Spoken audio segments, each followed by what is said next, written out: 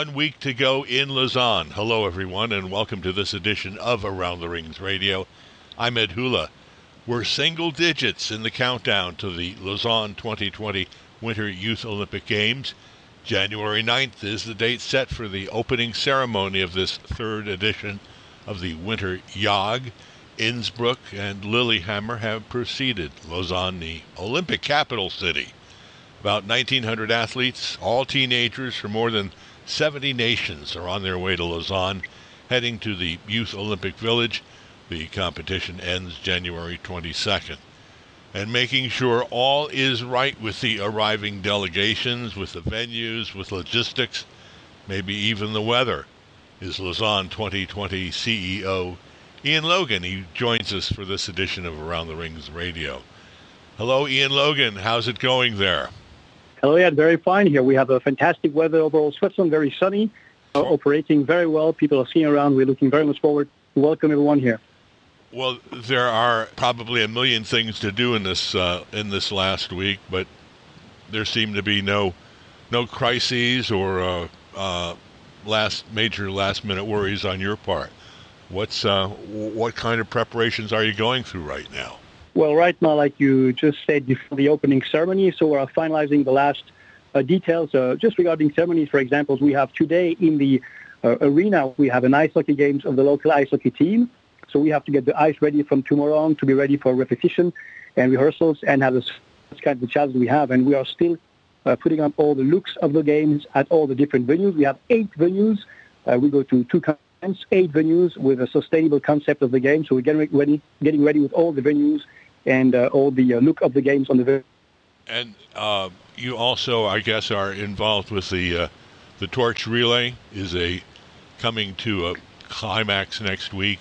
Some events this weekend as the flame makes a symbolic crossing from France into Switzerland. Yes, the torch is an amazing success. And as you know, Switzerland has 26 cantons, and we speak 4 languages, a very small country all around the country with every 26 cantons with a great success everywhere.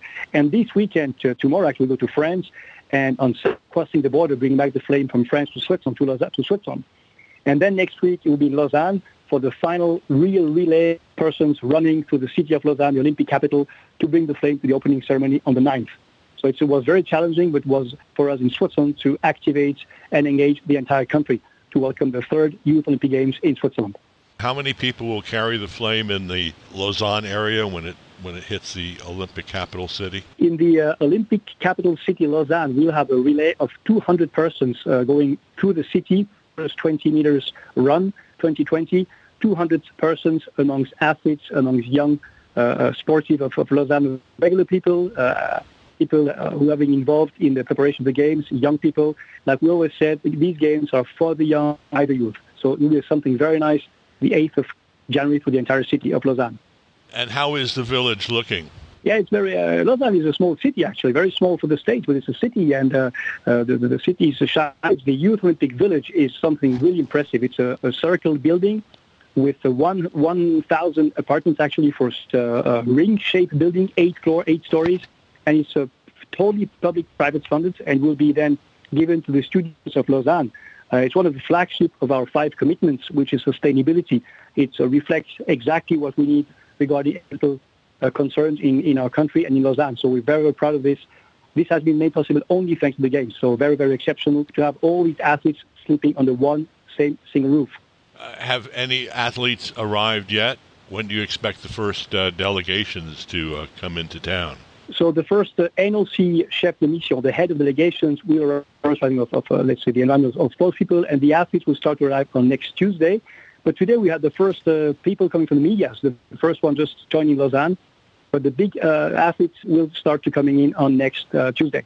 That's 2 days before the opening ceremony. Sometimes some athletes will arrive in St. Moritz, where the sliding events are taking place. Yes, the sliding events will take place in St.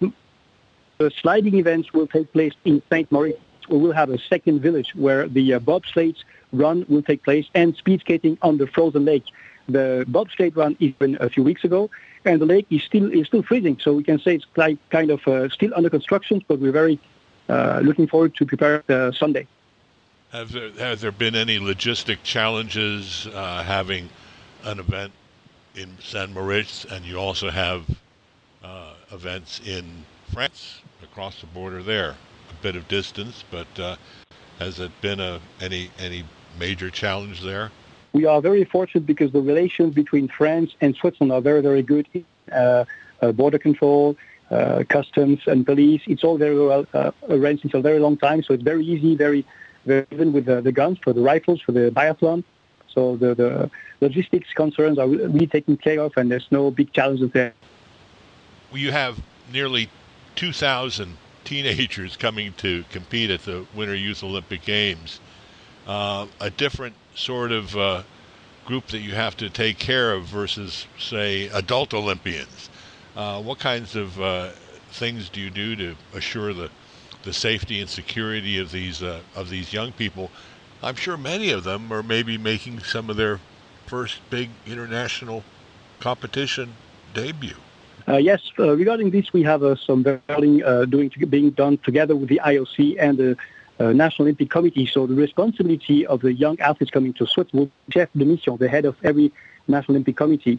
On our side in Switzerland, we'll take care of them, of course. Within the village, we have a very strong education program to take care and to educate these young athletes around the different top behavior with the media, all their health and performance procedures. And this is all being done together with the University of very strong in our commitment to engage the local know-how and local young people, young talents of Lausanne and the area.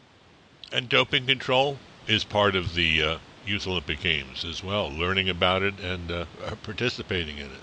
Very important part of this, of course, educating people to be clear that we want to protect the clean athletes and to be successful to go on with the educational part of it, that they take it as a normal issue to be sure we can protect the clean athletes. An opening ceremony, January 9th, is in the Vaudois Arena. That's a new venue that will help showcase the opening of the Games. What can you tell us about the opening ceremony? We're very happy to arena. It's a brand new arena.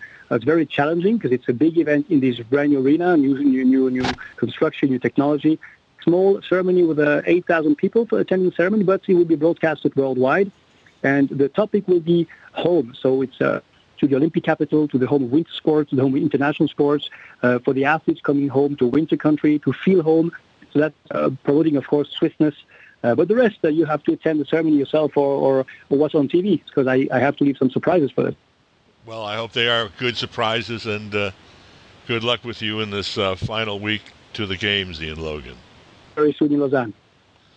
Ian Logan has been our guest today on Around the Rings Radio as he and his team make the final preparations for the 2020 Winter Youth Olympic Games starting January 9th. And, of course, we'll have extensive coverage here at Around the Rings. Thanks for being with us. I'm Around the Rings editor Ed Hula. Your best source of news about the Olympics is AroundTheRings.com.